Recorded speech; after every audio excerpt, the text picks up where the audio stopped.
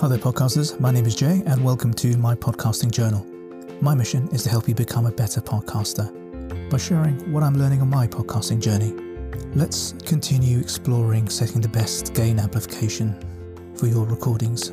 Yesterday we looked at setting the gain on equipment in your studio. In other words, situations where you control the entire signal chain from the mic to the digital interface or recorder or your laptop, wherever you're recording to.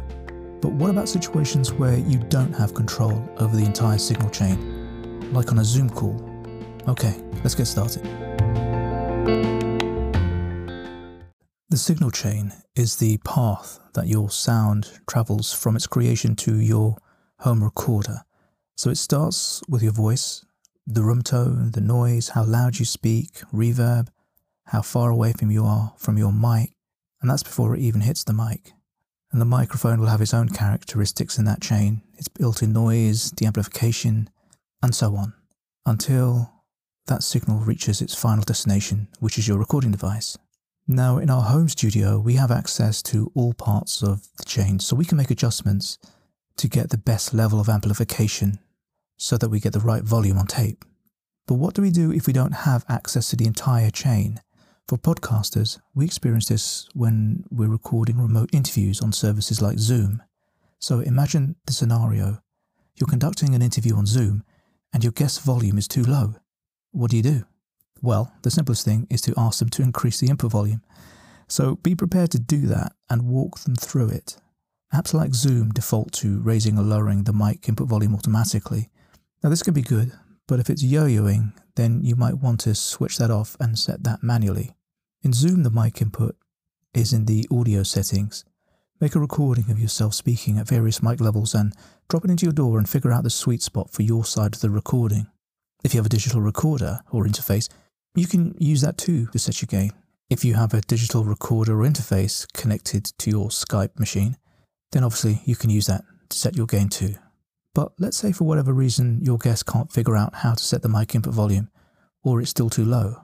Now this is the point where we're going to have to start getting technical or start spending some money on hardware, if we don't already have some.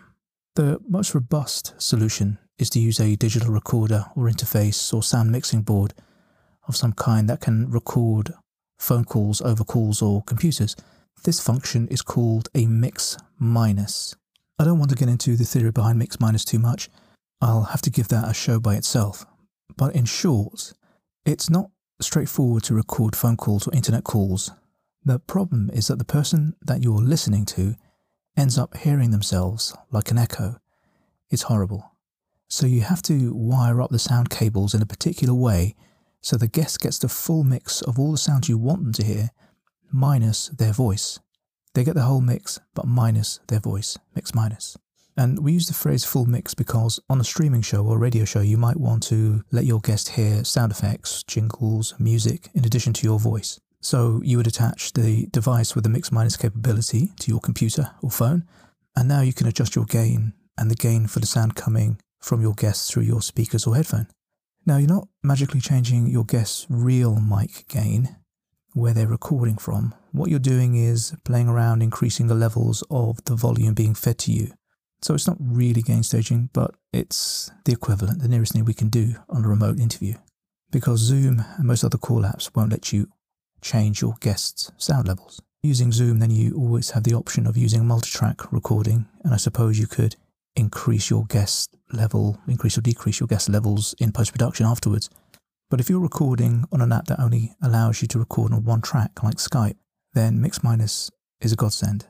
Now devices with built-in mix minus aren't cheap. I think the Zoom Podtrak P4 is the cheapest mix minus device that I know of at the time of this recording.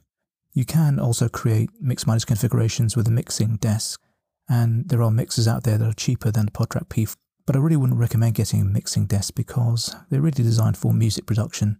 You won't really use it, I don't think, for anything else, so I'd save up for a P4 or a device like it, something especially designed for podcasting, or a good digital recorder that can do mix minus as well. Like I think the H4, H5 and H6 Zoom digital recorders do that. And there's another benefit of using hardware mix minus configurations with your internet calls, and that's that you can back up your Zoom call. So if you redirect your mic and your guest mic through your digital recorder, or rather your guest sound through your digital recorder and your mic through the digital recorder, you could simultaneously record both sides of the conversation on the digital recorder as well as via Zoom's inbuilt recorder. And because you've adjusted the gain on your recorder for both sets of inputs, your guest sound and your sound, you'll probably find you might get a better sound from your mix minus recording than from the Zoom recording. Now, the other way to set your guest mic level during a live call is to use a third-party app, something like Ecamm Call Recorder, but I'm not sure that works for anything else apart from Skype. And that allows you to increase or decrease the volume output from your guest. So maybe you could have a look around for apps like that allows you to do that.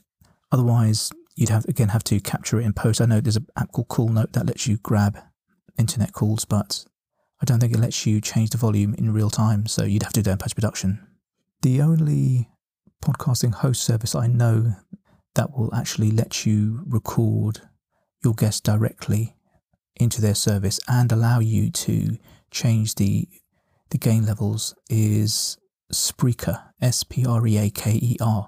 They have what's called a DJ mixing desk. Essentially, it's a mixer, a virtual mixer that you can operate in real time. So you would speak on the Spreaker platform and your guest would dial in via an internet connection and it would go into this virtual mixing desk and you could change the input levels live, but that's exclusive to Spreaker. But who knows whether that kind of functionality will be built in to other podcast host sites. That's the only one I know of.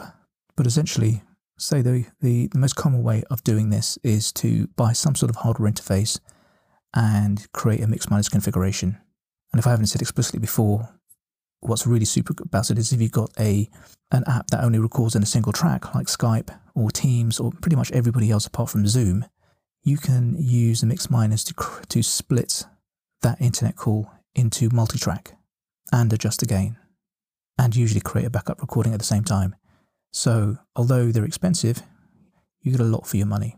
Okay, I'm running out of time and I haven't even got to the next part of what I want to talk about. So it looks like I'm going to have to create an episode 3 in this series where I want to talk about the final way of controlling your guest's volume, and that's using virtual devices and virtual cables. What does all that mean? You're going to have to find out tomorrow, I'm afraid. Okay, that's it for today. So play around with the mic level in your internet call app. Make sure you know how to change the volumes. Make sure you're prepared to help your guests change their microphone volume. Download Ecamm on a trial and test it and see whether you like it or not. Experiment, experiment, experiment. But whatever you do, podcasters, make sure you're having fun. Bye now. See you tomorrow.